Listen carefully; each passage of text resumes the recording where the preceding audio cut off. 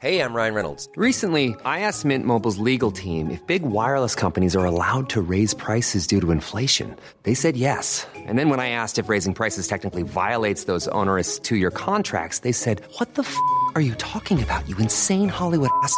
So to recap, we're cutting the price of Mint Unlimited from $30 a month to just $15 a month. Give it a try at mintmobile.com/switch. $45 up front for 3 months plus taxes and fees. Promo rate for new customers for limited time. Unlimited more than 40 gigabytes per month. Slows full terms at mintmobile.com. You should celebrate yourself every day, but some days you should celebrate with jewelry. Whether you want to commemorate an unforgettable moment or just bring some added sparkle to your collection, Blue Nile can offer you expert guidance and a wide assortment of jewelry of the highest quality at the best price. Go to BlueNile.com today and experience the ease and convenience of shopping Blue Nile, the original online jeweler since 1999. That's BlueNile.com. BlueNile.com. Quality sleep is essential. That's why the Sleep Number Smart Bed is designed for your ever-evolving sleep needs. Need a bed that's firmer or softer on either side? Helps you sleep at a comfortable temperature? Sleep Number Smart Beds let you individualize your comfort, so you sleep better together. J.D. Power ranks Sleep Number #1 in customer satisfaction with mattresses purchased in-store. And now, save 50% on the Sleep Number Limited Edition Smart Bed for a limited time. For J.D. Power 2023 award information, visit jdpower.com/awards. Only at a Sleep Number store or sleepnumber.com. Den här podcasten presenteras av Sonos. Barbro heter jag, Svensson, Lill-Babs. Och här sitter jag hemma hos Fredrik Strage och i världens minsta lilla rum, men så ombonat. Och det är ju klart att jag trivs här. Här är skivor överallt, alltså. Gamla LP-skivor. Vad många han har, det är inte klokt. Och den här mannen, han har ju också skrivit en bok om en gammal kompis till mig som heter Erik Larsson från Halmstad. Och Erik, han hade hela mitt liv samlat hemma hos sig. Och det har jag fått ärva nu, så det har jag hemma hos mig. När han gick bort fick jag ärva det naturligtvis. Och sen så måste jag ju tala om för er också att om ni hörde när Fredrik sa här att jag bor ute i skärgården. Fel. Järvsö är ingen ö, utan Järvsö ligger i Hälsingland. Det ska jag tala om för dig nu, Fredrik, för där är han. Jag ber 1000 gånger om ursäkt. Det var i ett gammalt program i ZTV som jag råkade säga det. Jag pratade om klichéer i musikvideor och då sa jag att det är så typiskt att filma i svartvitt. Artisterna på sig någon bylsig stickad kofta och så åker man ut i skärgården och sitter där med en stor tekopp så här på Järvsö eller någonting.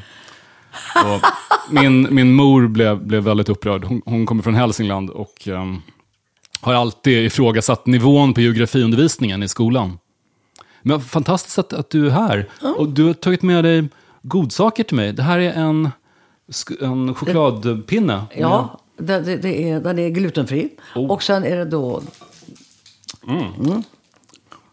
Det är helt otroligt god. Var det det? Ja, jag var hälsade på mitt barnbarn Philips. Han jobbar på ett bageri på Riddargatan. Och... kokos... är det? Chokladdoppad kokos. Lyckost. Ja, jag kan smaka lite grann sen. Men jag ringde dig för 12 år sedan och försökte hitta ett riktigt Lill-Babs-fan. Och då berättade du om Erik Larsson som bodde nere i Halmstad. Och jag åkte ner och träffade honom. Och han hade 2 idoler. Elvis Presley och du. Ja, det var fantastiskt. Och han hade samlat precis allting. Ja, han var väl en av de få som har kommit in i Elvis allra heligaste också, va? Han hade varit på Graceland. Ja. Och han hade sparat löv som han hittade på garageinfarten. Som hade singlat ner från träd. Och han sa även att han hade sparat små saker som hade singlat ner från dig också. En pärla, en tråd från en klänning. Något papper som du slängde. Och det här poängterar han att han inte hade berättat för dig. För han var medveten om att det kanske skulle uppfattas som lite väl extremt att plocka upp trådar och torktumlar ludd. Det här hade jag ingen aning om. Det får jag veta först nu. Jag kanske inte borde ha sagt det. Han bodde hemma hos sin mor när jag träffade honom. Han blev sjuk i MS. Ja, han var i 50-årsåldern och fick väldigt svårt att gå. Så fick han en stroke och hamnade i rullstol. Men när jag var där så var det nästan som att vara hemma hos en tonåring. För vi satt i källaren med hans enorma skivsamling. Medan hans mor då, som var 86. Höll på att städa där uppe. Och så sa han till mig, alltså morsan fattar ingenting. Hon gillar bara den där jävla knätofsen. Alltså folkmusik. Hon gillar bara jävla knätofs. Morsan begriper ingenting. Så det var så surrealistiskt att sitta hos en man, jag tror att han var 63 då i alla fall. Och, som hade den attityden. Och samlandet var så viktigt för honom. Mamma nämnde också att när han gick i skolan så han ville inte vara ute och leka med de andra barnen. Han ville sitta hemma och lukta på sin skivsamling. Nej. Han har varit hemma i Järvsö också så du har hälsat på mig. Han har varit det? Ja. Och jag kom när han hade en tjej med sig då som hjälpte honom med rullstolen. Men den var ju så tung. Och det backade upp till mig. Så min bror spände fast en kedja och tog fyrhjulingen och drog upp Erik hem till mig. Och han var en underbar man, alltså fantastisk. Jag minns han hade många signerade porträtt av dig. Men på ett av dem så stod det Erik, du fantastiske man, Barbro. Så det var. Och så hade han en stor, den kanske du såg, det var väl den mest, kanske den största bilden i samlingen. Det var en av de här stora skyltdockorna som har stått i en skivaffär. Ja. Alltså en pappfigur i naturlig storlek av dig. I någon, jag tror det var en blå bikinitopp och sen en lång grönblå kjol. Väldigt tjusig. Och så kunde man vika ihop den. Precis, det gick att vika ihop. Och riktigt hängivna fans, de såg, förr i tiden i alla fall, då hängde ju skivaffärer och handlade så mycket att när en kampanj var över så kunde de få skyltmaterialet. Så de hade en bild av Elvis i Las Vegas-kostym och en bild av dig där i den blåtjusiga det är fantastiskt alltså. Ja, det var en fantastisk man. Helt underbar. Jag är så glad att jag fick lära känna honom alltså. Men har du varit bekant med många fans av den typen? Eller var det något ja, men jag har alltså, just nu så har jag då ett härligt gäng. Det är Västeråsgänget, Göteborgsgänget, Oslogänget, Västerviksgänget och Jönköping.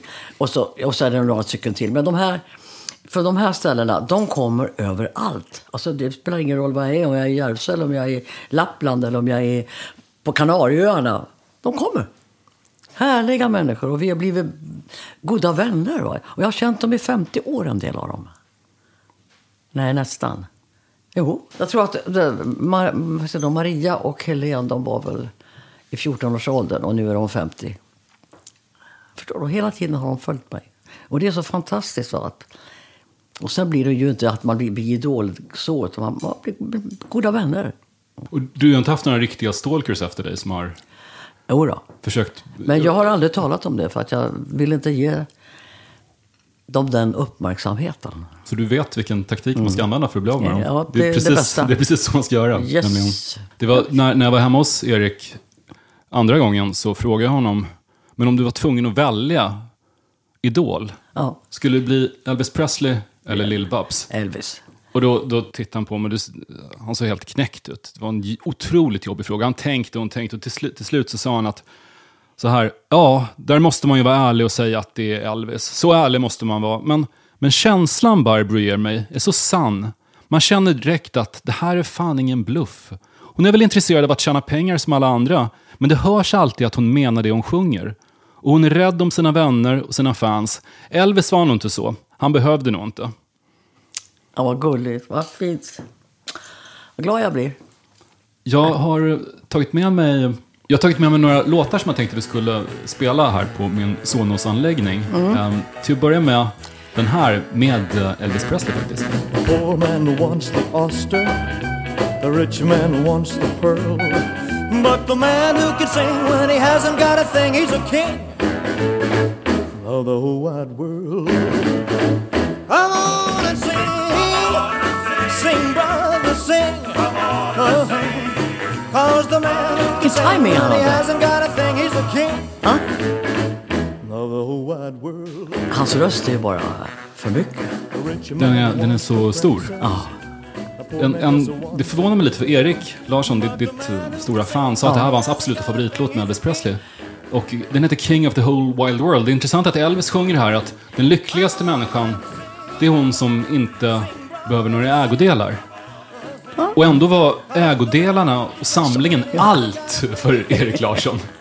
Så han kanske gillade det motsägelsefulla i att ha det här som favoritlåt. Att det är en låt som hyllar det spartanska, att man behöver inga prylar.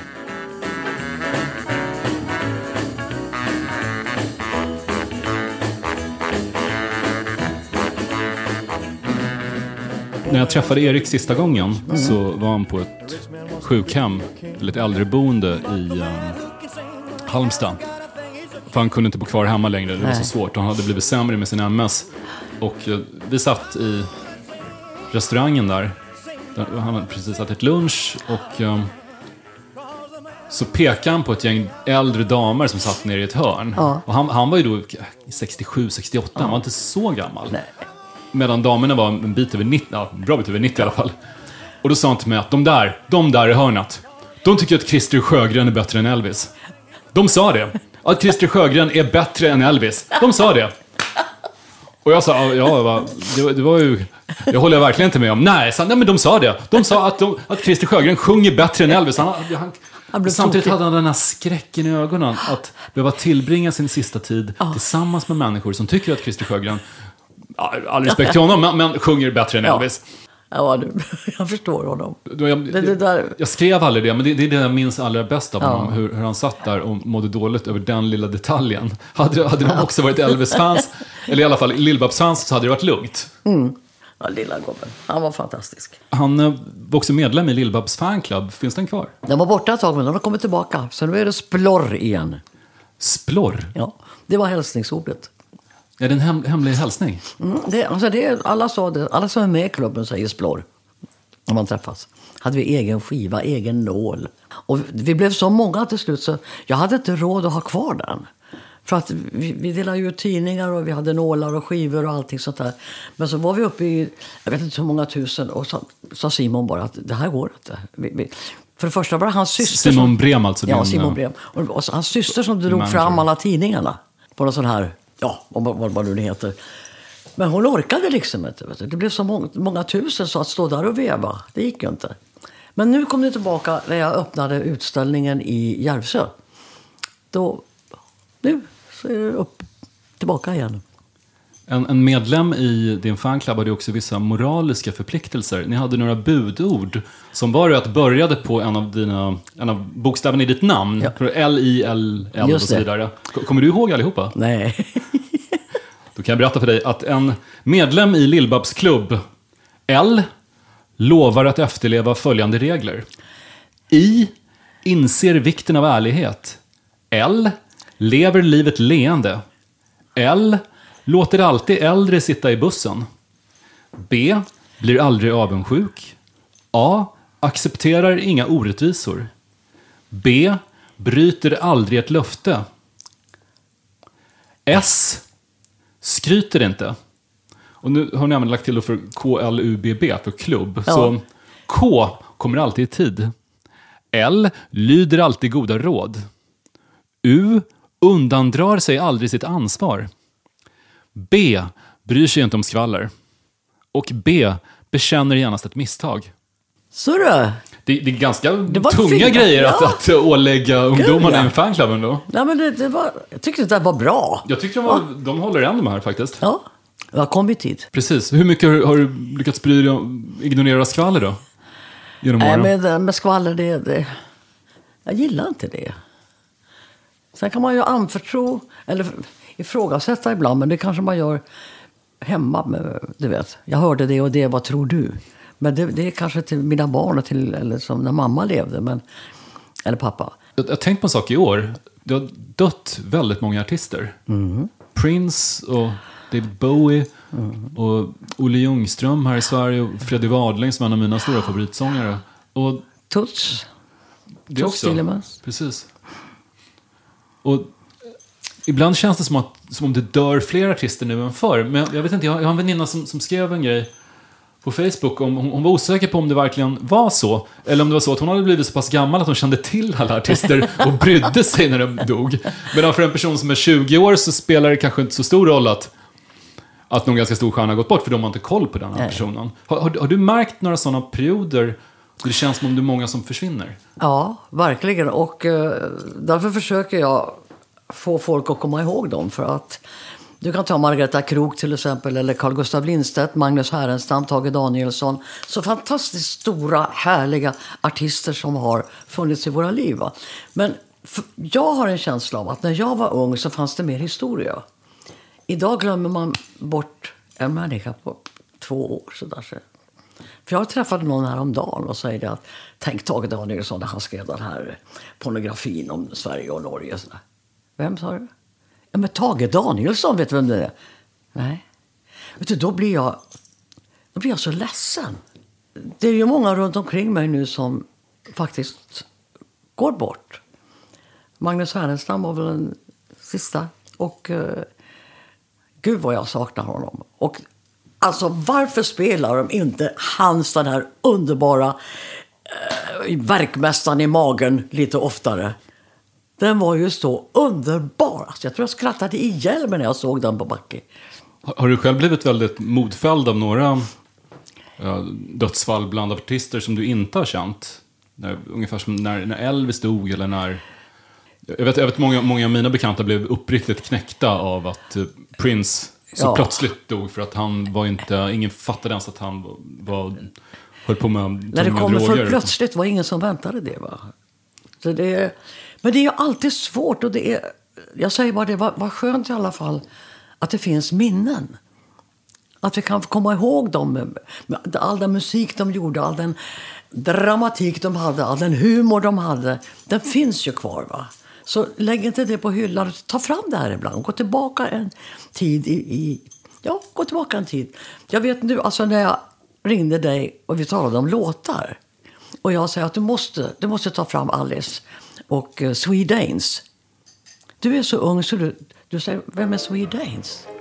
Och då blev jag galen. Jag blev tokig. Swedanes. Sätt på en låt med dem ska du få höra vad du gått miste om.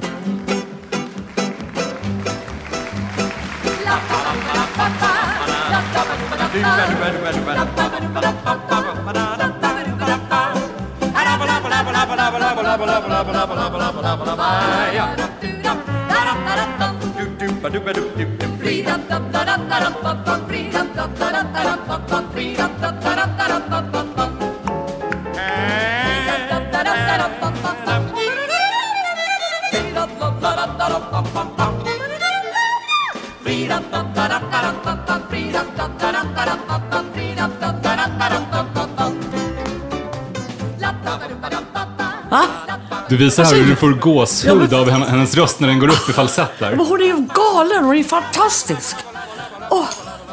Det där är intressant, det är inte så många som ger henne cred för att hon var så pass ekvilibristisk. Utan många pratar om Alice Babs som den första svenska popstjärnan. Att hon var ungdomsidol och så. Men här är hon ju verkligen... Det är ju musikant. Extremt fantastiskt. Tonsäker verkligen. Och allt vad hon har gjort med Swedanes och med Duke Ellington. Och hon har, alltså, det finns så mycket. Så snälla, gå in på... lyssna. Och ni med där hemma. Hur upptäckte du Alice Babs? Ja, men det gjorde jag där. Hon fanns ju redan då när jag började sjunga hemma i Järvsö på 50-talet. Herregud, vad länge sedan. Så att jag har alltid beundrat henne. Och det enda som jag visste var att jag kommer aldrig kunna bli som Alice. För hon är ju sån här, som jag sa, musikant. Hon kan det här. Men man kan ju få beundra. Och det har jag verkligen gjort hela mitt liv. Och även fått träffa henne. Och, underbar människa. Fantastiskt. Hon skapade ju någon smärre skandal med Swing It Magistern. Den låten ansågs ju vara sedeslös. Förstår du? Det är ganska svart att förstå det så här i efterhand. Att Swing It Magistern kunde vara en låt som gjorde människor upprörda. Men vad var det med henne som hade ett chockvärde? Nej, men hon var otroligt musikalisk. Och hon hade allt. Hon kunde sjunga allt, hon kunde göra allt. Och så dessutom var hon söt.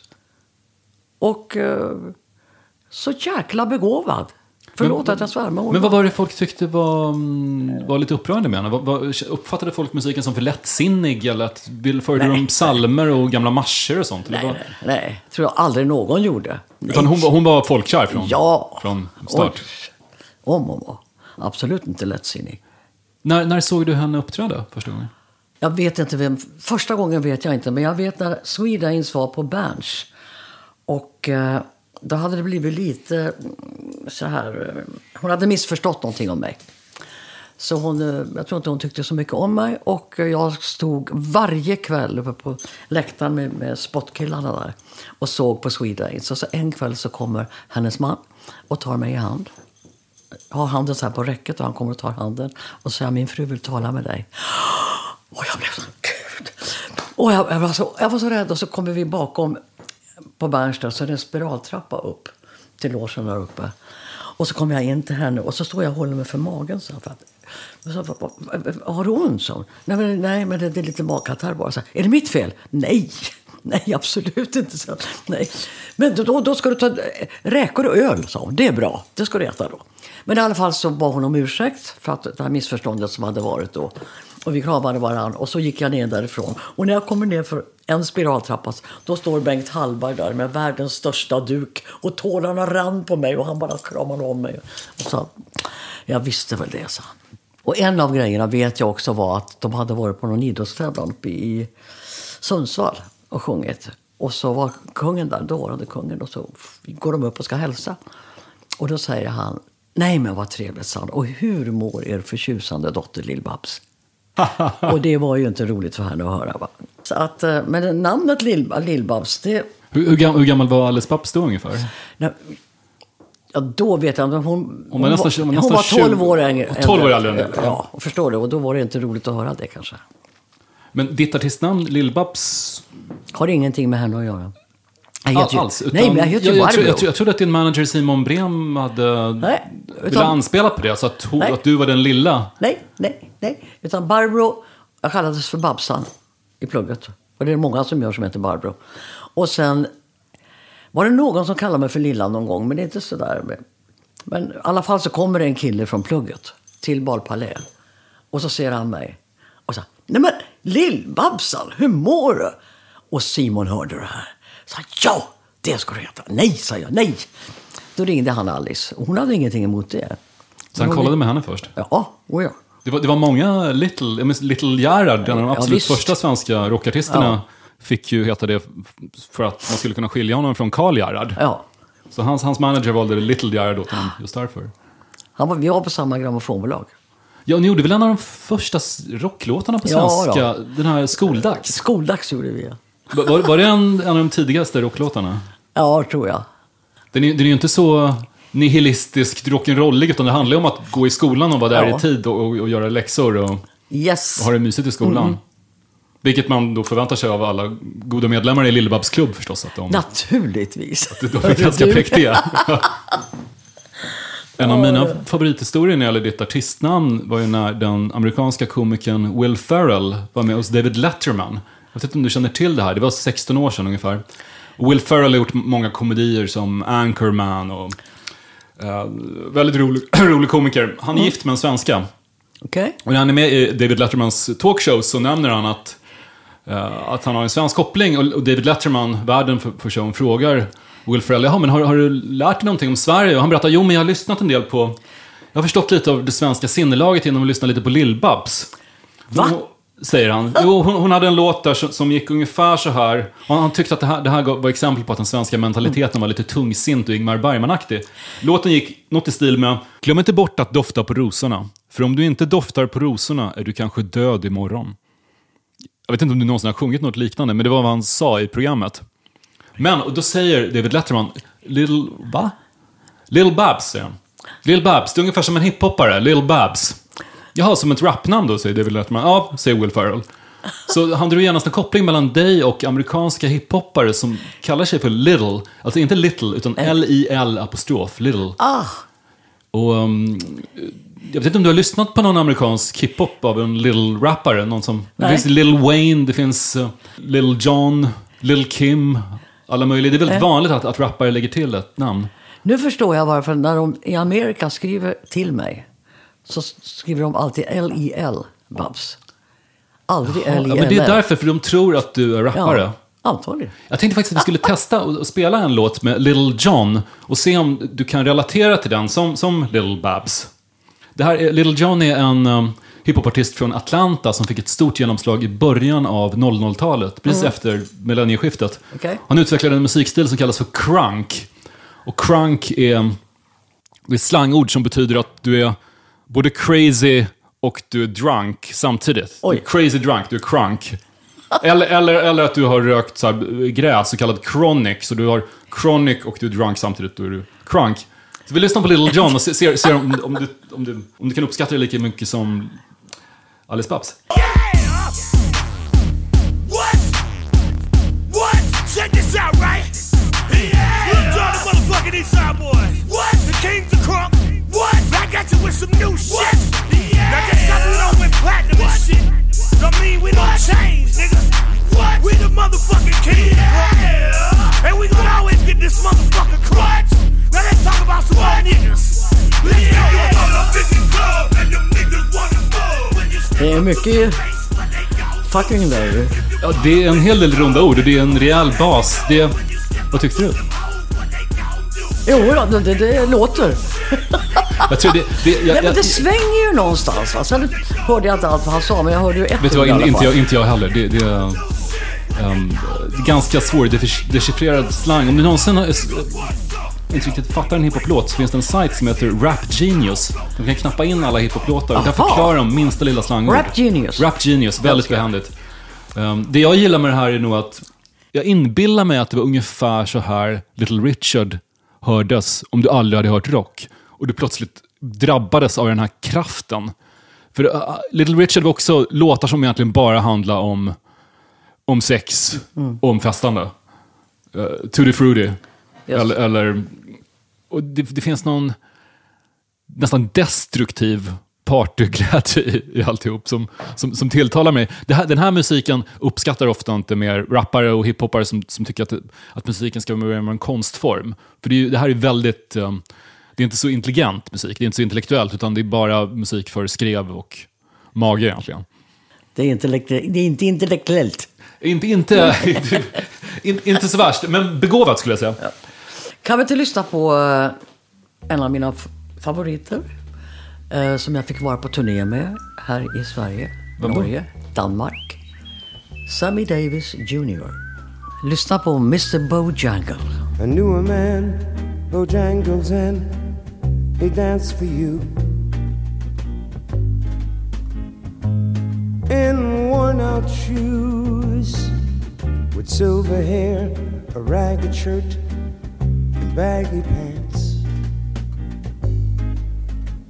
He would do the old soft shoe. He could jump so high,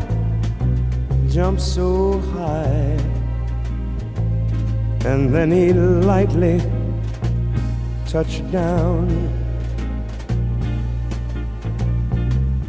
I met him in a cell in New Orleans I was. Alltså det är... Och vilken berättare. Det är...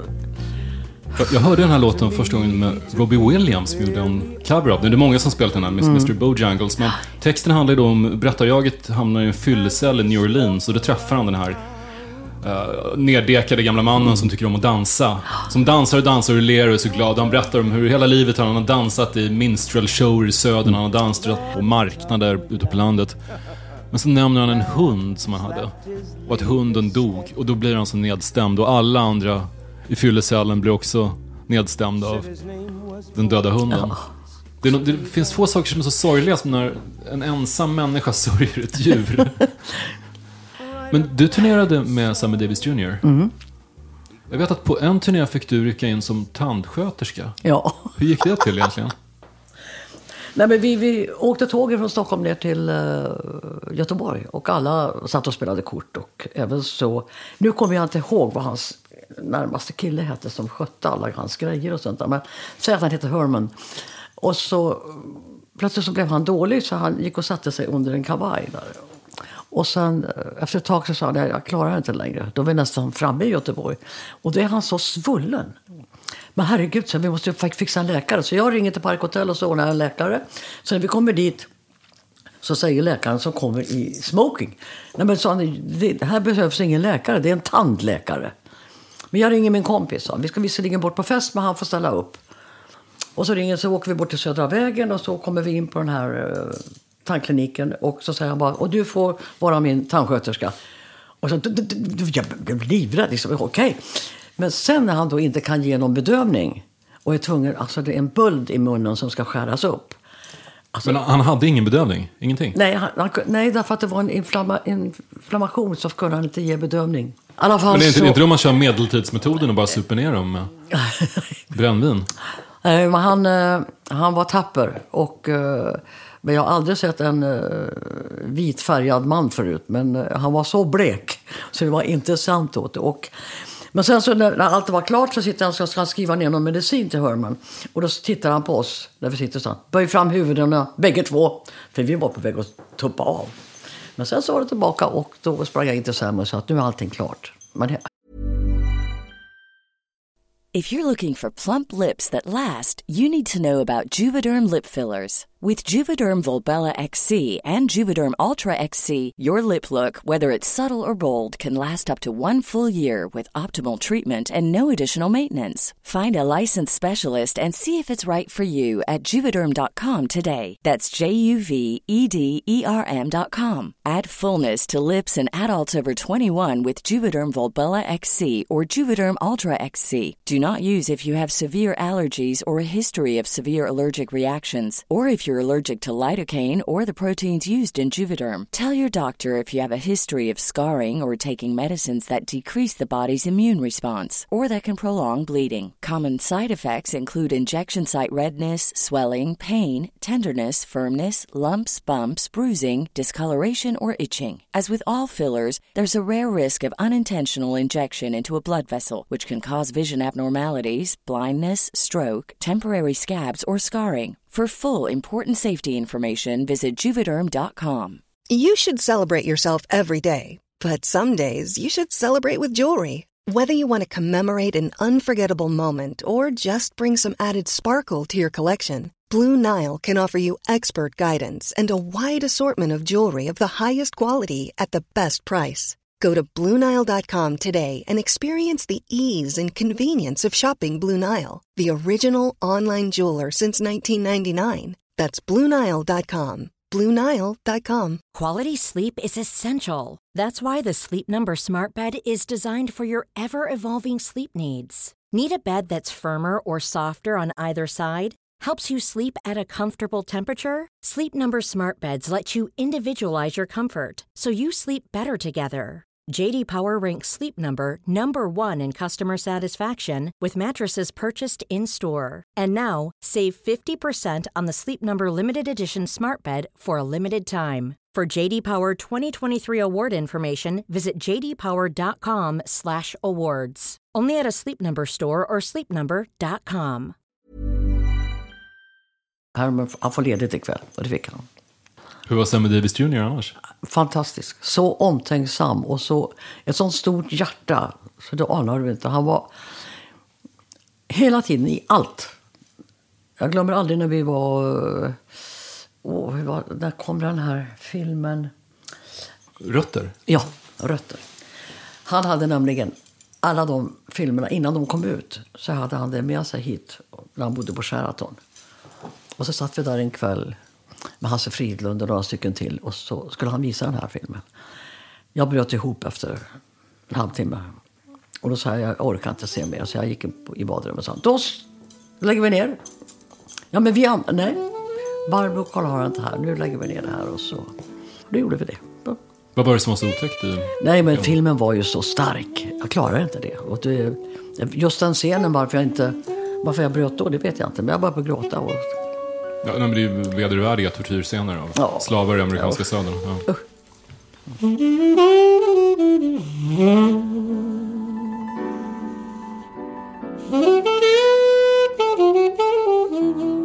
The Midnight Sun Will Never Set. Den spelades första gången på Konserthuset i Stockholm. Det var Harry Arnolds storband. Quincy Jones var här och var gäst. Och alltså, vad säger man? Han hade skrivit en massa arrangemang till Harry Arnolds storband. Så kommer han med ett nytt arr som han just hade skrivit ut. Så de hann inte repetera det. Utan det var bara in på scenen och så lägger han noterna framför Dompan, Arne Domnerus. Och sen spelar han ut den. Och så presenterar han den och så säger han: The midnight sun will never set. And this one is for you, babe. Så, och så pekar han på mig. Så den dedikerades till mig då. Så det är min låt.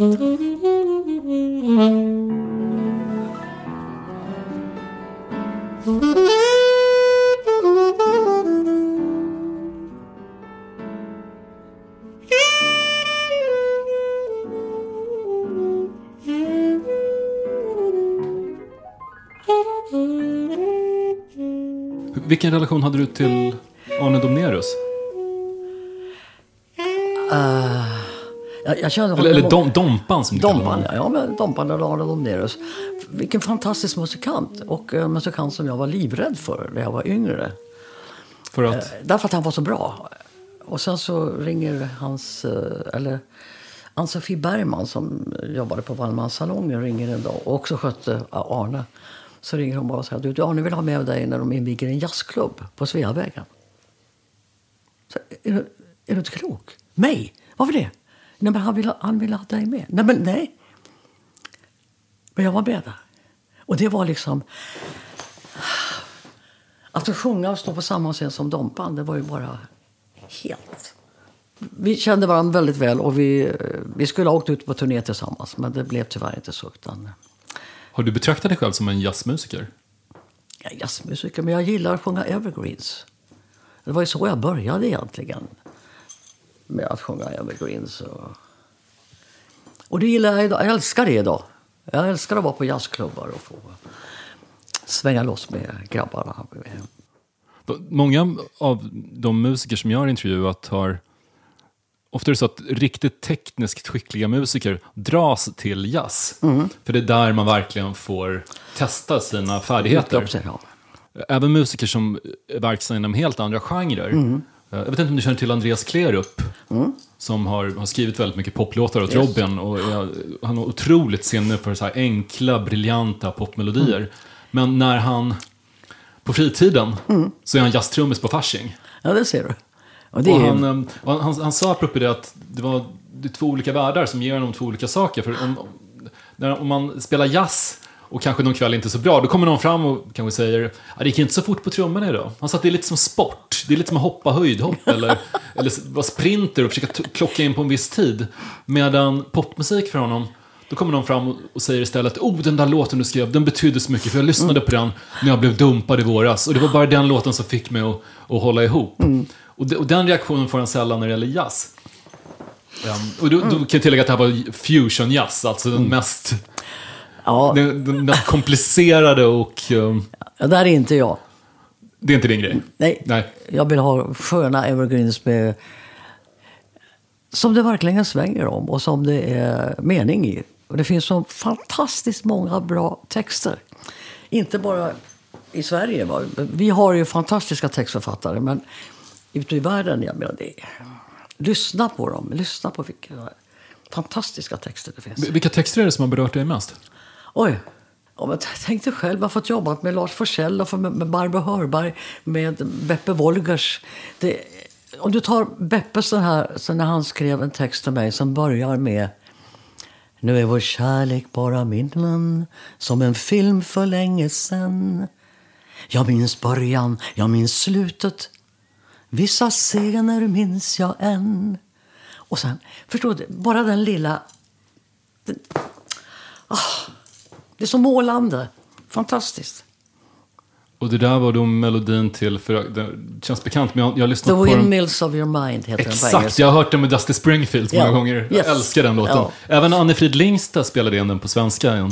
Ja, men det finns alltså många olika texter, va? Jag tror Lilla har gjort det också med någon text, men jag älskar min. Och när jag fick den i taxi från Lidingö till Sollentuna av Beppe, så stod det längst ner: med kärlek, Beppe. Och det samma gjorde. Det är två som alltid har skrivit så. Det var Lars Forssell och Beppe. När de skickade en text så stod det alltid längst ner: med kärlek, Lars. Vad syftar de egentligen på med Windmills of Your Mind? Väderkvarnar i huvudet. Det är nog drömsk symbolik i den här låten. Som... Ja, den är fantastisk. Unforgettable. Nej, men jag tänkte vi skulle spela något mer melodiskt, mer sån här evergreen. Vad säger du om Nat King Cole? Nat King Cole? Natalie Cole tillsammans. Vilken låt då? Unforgettable.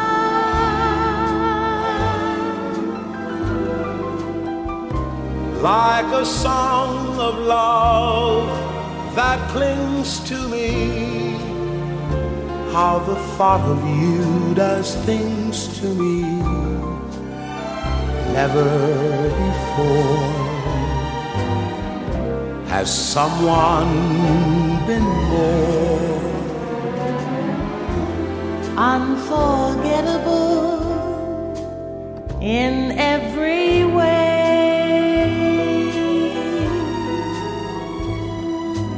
and forevermore, that's how you'll stay, that's how you'll stay. That's why, darling, it's incredible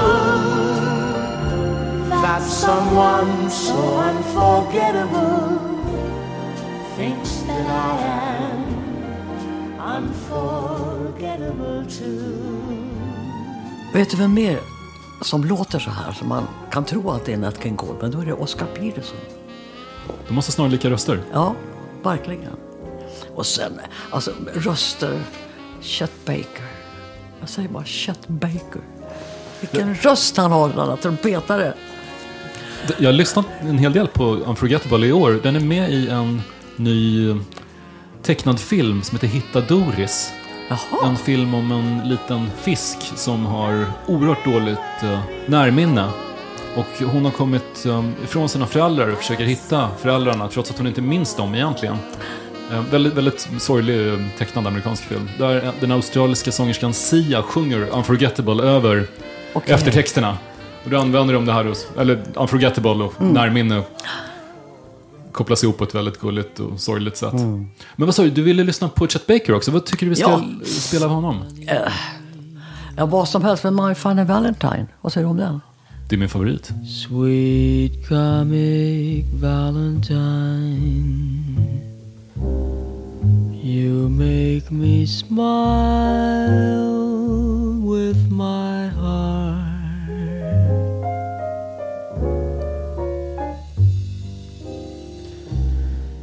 Your looks are laughable. Chet Baker kunde sjunga i alla fall. Om han kunde. Och spela trumpet. Ja. Det är märkligt att någon så mjuk röst kunde komma från en kropp som var så svårt härjad. Ja. Nu spelar han väl in det här relativt tidigt i alla fall. Men ändå, han fortsatte sjunga vackert även när han var äldre. Jag såg honom en gång i New York. Hur var det? Ja, det var fantastiskt och det här är länge sedan. Det var, jag tror det var 60-talet någon gång. Det var innan jag tror att han var skyldig någon langare pengar och de slog sönder hans läppar så att han inte kunde spela trumpet längre. Det visste inte jag. Men var såg du honom i New York någonstans? Vilket ställe?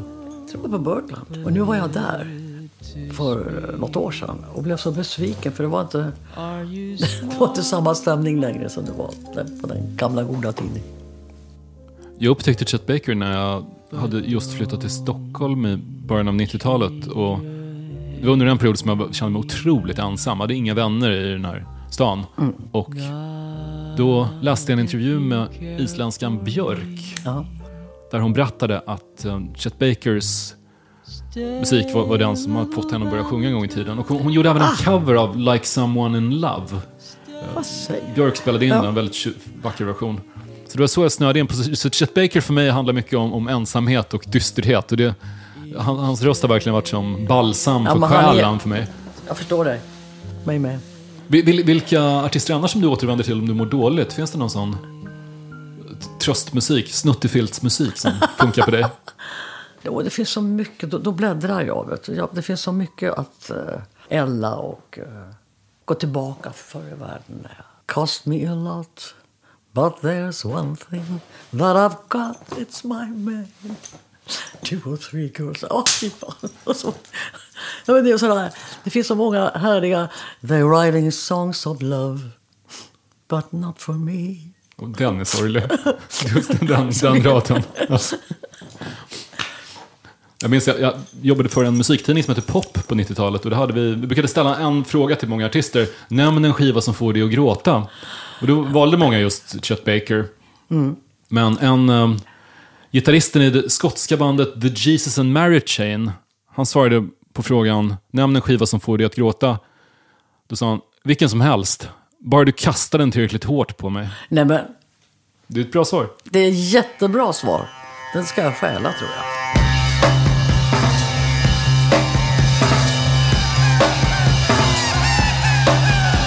Turn off your mind, relax and float downstream.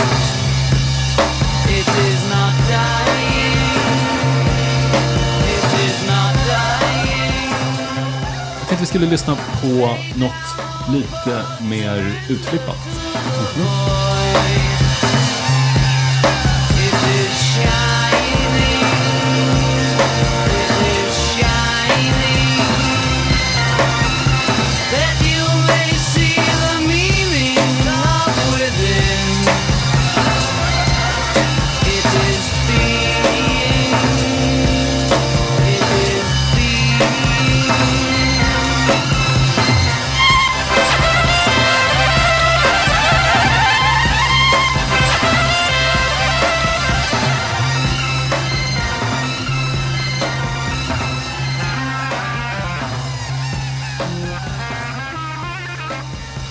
Vad är det här? Det är ett band som du är en av få svenskar att ha träffat. Tidigt i deras karriär. Det heter Beatles. Det är Beatles. Nej! Från 1966, Tomorrow Never Knows. Det är intressant att 50 år gammal musik fortfarande kan låta som om den är inspelad någon gång i framtiden. Jag hade lite, Beatles för mig var lite ett sånt här band som vi fick lära oss om i skolan. Så jag hittade liksom ingen ingång till dem. Och sen var också mina föräldrar hela tiden, jag har alltid gillat elektronisk musik. Och när vi var på bilsemester när jag var liten och Beatles spelades i radio, ofta då She Loves You eller någonting. Då sa mina föräldrar, tänk vad duktiga Beatles var. De spelade på sina enkla instrument. De behövde inga maskiner och syntar och sånt där. Utan det var bara enkel, fin musik. Och jag blev så här, men sluta, jag bryr mig inte. Men jag tror att hade Beatles varit verksamma nu så skulle de säkert ha använt alla möjliga studiotricks. För det här är ju otroligt progressiv, utflippad, psykedelisk musik. Det är från albumet... Jag trodde absolut att den kom från idag. Ja, och sen också, de som var Beatles-fansen i sig, under hela 90-talet så var det brittiska bandet Oasis väldigt stora, som gillade Beatles. Men de tolkade Beatles exakt som Beatles. Det var ganska konservativt. Så den här utflippade sidan av Beatles upptäckte jag ganska sent. Och just den här låten spelas i... Har du sett Mad Men, tv-serien om reklambyråarbetare i New York? Nej. På 60-talet. Okay. Det är en 60-talsserie. Och i alla fall, det är Don Draper i huvudpersonen. Han är reklambyråboss. Och han måste försöka förstå ungdomarna för att kunna sälja prylar till dem. Så inför en kampanj, då får han den här Beatles-skivan av sin fru. Han satte på den hemma i sin moderna 60-talslägenhet och lyssnar och fattar ingenting. Han bara skakar på huvudet och stänger av vinylspelaren i slutet av avsnittet. Men hörde du det här när det kom? Eller var det... Nej, men du säger att det kom 66. Ja, 66. Men herregud, varför blev inte den mera känd? Det var ju en väldigt stor hit inom den hippiekulturen. Okay. Texten här skrev John Lennon efter att ha läst en bok av LSD-gurun Timothy Leary. Så texten handlar ju om att hitta nya medvetandeformer med hjälp av LSD. Det är ju definitivt Beatles kanske knarkigaste låt om man säger så. Men hur var det att träffa Beatles så tidigt? De var här och spelade i Kungliga Tennishallen och du var med dem i ett tv-program. Ja, men det var liksom... Jag kom från Tyskland på förmiddagen, repeterade och så var de där. Jag visste inte vilka det var, utan de ville ha autograferna av mig och det fick de. Jag tror inte alla, men det var några av dem. Och sen så var det någon av dem som ville lära sig dansa twist. För det visste han att hade jag. Och du var särdeles bra på twist? Nej, men det var ju inne just då med twist. Och sen så gjorde jag min låt Leva livet. Och sen så satte jag mig i taxen och så åkte jag ut till flygplatsen igen och tillbaka till Tyskland. Sen så går det väl 3 veckor någonting. Och plötsligt så dyker det upp överallt liksom. Beatles. Liksom. De där småkillarna, långhåriga. Ja. Jag bad inte om deras autograf. Var jag inte dum. Men de bad om din. Mm. Men vilket intryck gjorde de annars? Det kändes som små killar för dig? Ja, visst. Ja, men de var några killar som var med i programmet. Och några unga grabbar. Sen fick jag ju höra efteråt. De hade ju varit på De bodde väl hemma hos Trium och Bumbas, va, tror jag. Om jag inte har missuppfattat det. Men de var ju totalt okända. Jag hade ingen aning om vilka de var. Men jag hoppas att jag var okej mot dem. Men det var liksom inte... Hade jag vetat hur otroligt berömda de hade blivit så hade jag åtminstone bett om ett litet namn jag också. Ni hade ju det gemensamt att ni slog i Tyskland väldigt hårt. Beatles tog sina första steg i Tyskland och du var ju mega i Tyskland. Jaha, det var inte klokt. Och du sjöng på tyska? Där nere. Ja, men jag var inte så populär på vad det gäller plattor och sånt, utan jag var mer tv-artist. Så där gick det fantastiskt bra för mig. Jag kom ju på andra plats 2 år i rad som största tv-personligheten efter Katarina Valente.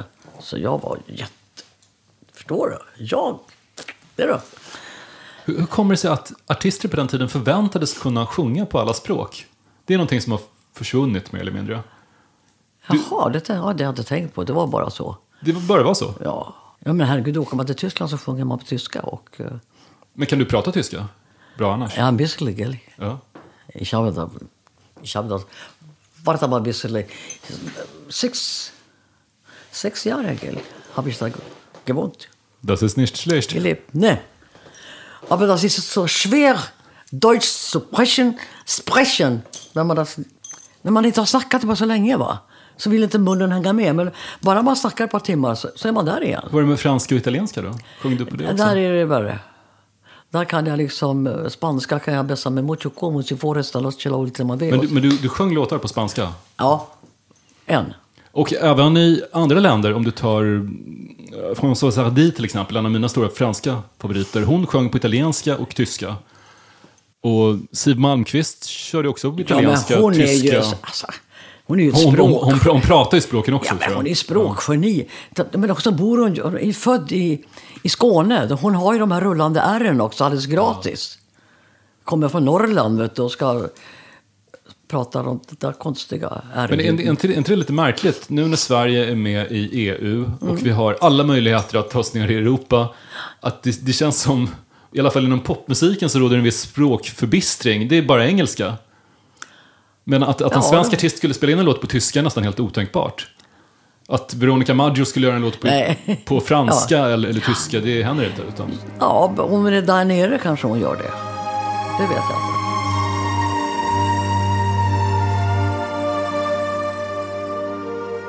Här är en av mina absoluta favoritlåtar. Och det är en duett där den manliga stämman sjungs av en vokalist som du har arbetat med. Och jag tänkte jag skulle spela upp den på min Sonos-anläggning. Some velvet morning when I'm straight, I'm gonna open up your gate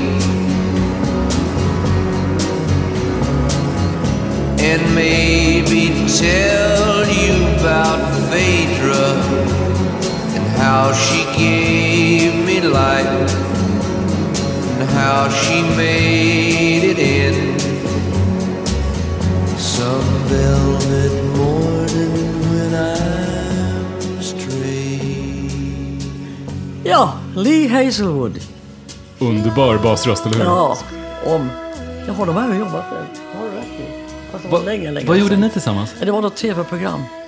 Han bodde ju mycket i Sverige. Lee Hazelwood är mest känd för att ha skrivit These Boots Are Made For Walking åt Nancy Sinatra som också sjunger här i Some Velvet Morning. Men jag tycker att hans andra låtar har någon drömsk kvalitet som gör dem helt unika. Det finns ingen annan artist som har kombinerat countrymusik med tuggummi-pop och så stora filmiska Ennio Morricone-stråkar. Och just i den här låten också, när Nancy Sinatra sjunger, hennes verser är mer psykedeliska. Det låter som hon ligger någonstans och är hög. Och, alltså, hans röst skär sig mot hennes röst och ändå funkar det så perfekt. Jag har köpt väldigt mycket Lee Hazelwood-skivor och när jag köpte boxen som kom för ett par år sedan, då blev jag så inspirerad att jag gick och provade ett par cowboy-boots faktiskt. Nej. Men han hade ett klassiskt album som heter Cowboy in Sweden som står där nere. Nej, och jag tänkte att jag borde ändå testa på cowboy-boots och jag såg verkligen ut som en idiot. Det tror jag inte. Nej, men det var ingen bra idé. Jag bär inte riktigt upp cowboy boots, men när jag lyssnar på Lee Hazelwood så känner jag att jag borde ha det. Men han var ju mycket i Sverige. Det var lite därför hans USA-karriär stagnerade. För att han tillbringade nästan all tid här i Sverige. Han bodde uppe på Östermalm och han spelade in en otroligt fin låt som tyvärr varken finns på Spotify eller på YouTube ens. Som heter Let's Take a Walk Down Vallalavägen. Nej. Jo, tillsammans med svenska skolbarn. Han går på ett dystert Vallalavägen och så sjunger han Let's Take a Walk Down Vallalavägen. Och den finns ju inspelad. Den finns som singel. Och jag hade den som singel förut och den fanns på YouTube men den har bara försvunnit. Låten inleds med att han pratar med sin son.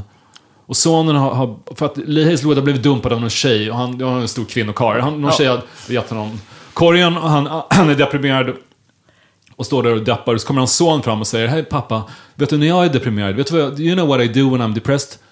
I take a walk down Vallalavägen. It makes you feel better. Och det är också roligt i och med att Vallalavägen kanske är en av de, särskilt på vintern, en av de absolut dystraste gatorna i Stockholm. Här är en annan låt som ofta förknippas med dig, men det här är en engelsk version med en ung sångerska som gick bort alldeles för tidigt, Amy Winehouse. Vi lyssnar på den på min Sonos anläggning här. It's my party, I cry if I want to, cry if I want to, cry if I want to. You will cry too if it happened to you. Nobody knows where my Johnny's gone. Judy left the same time. Why was he holding her hand? He's supposed to be mine.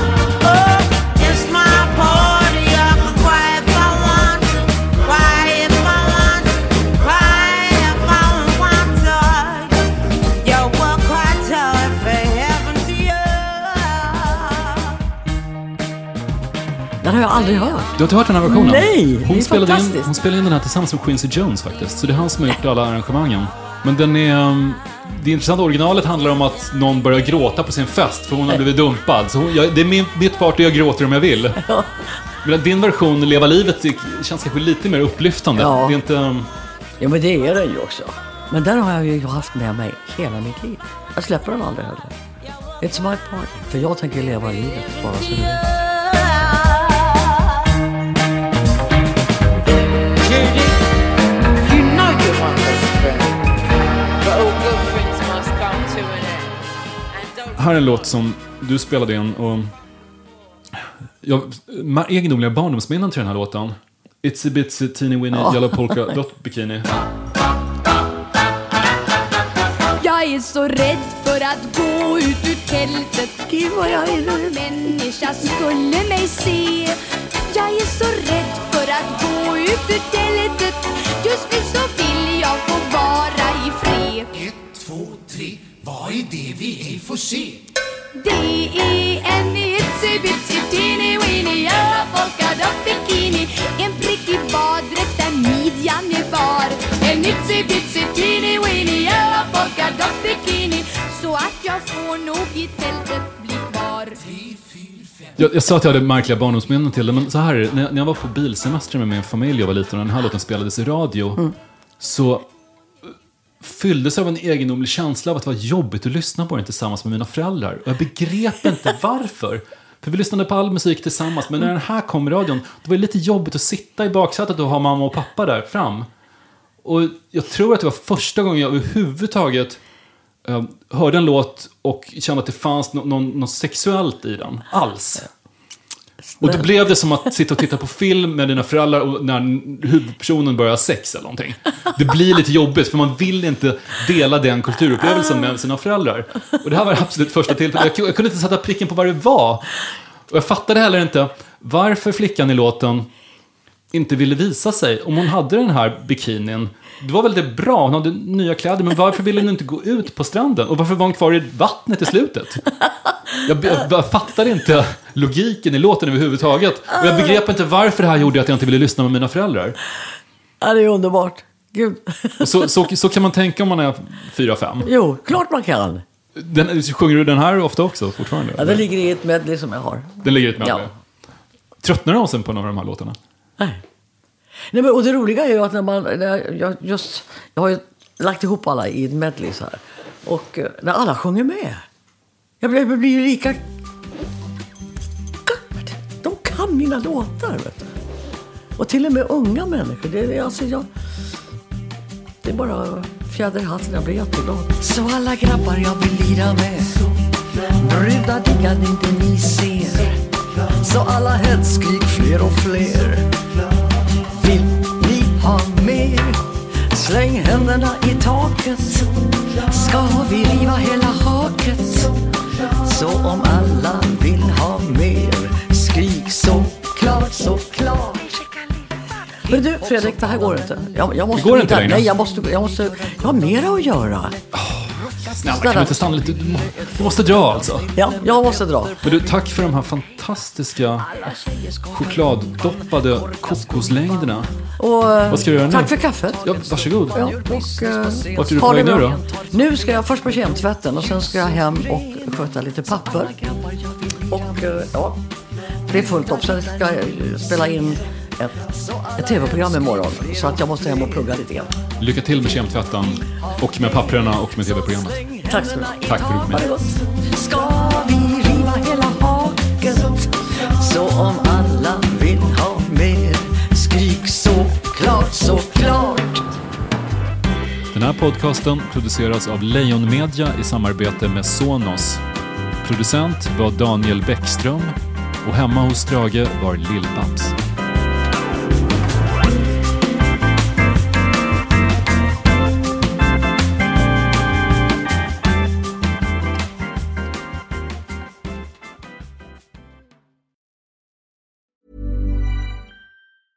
Even when we're on a budget, we still deserve nice things.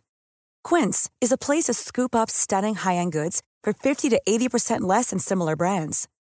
They have buttery soft cashmere sweaters starting at $50, luxurious Italian leather bags, and so much more.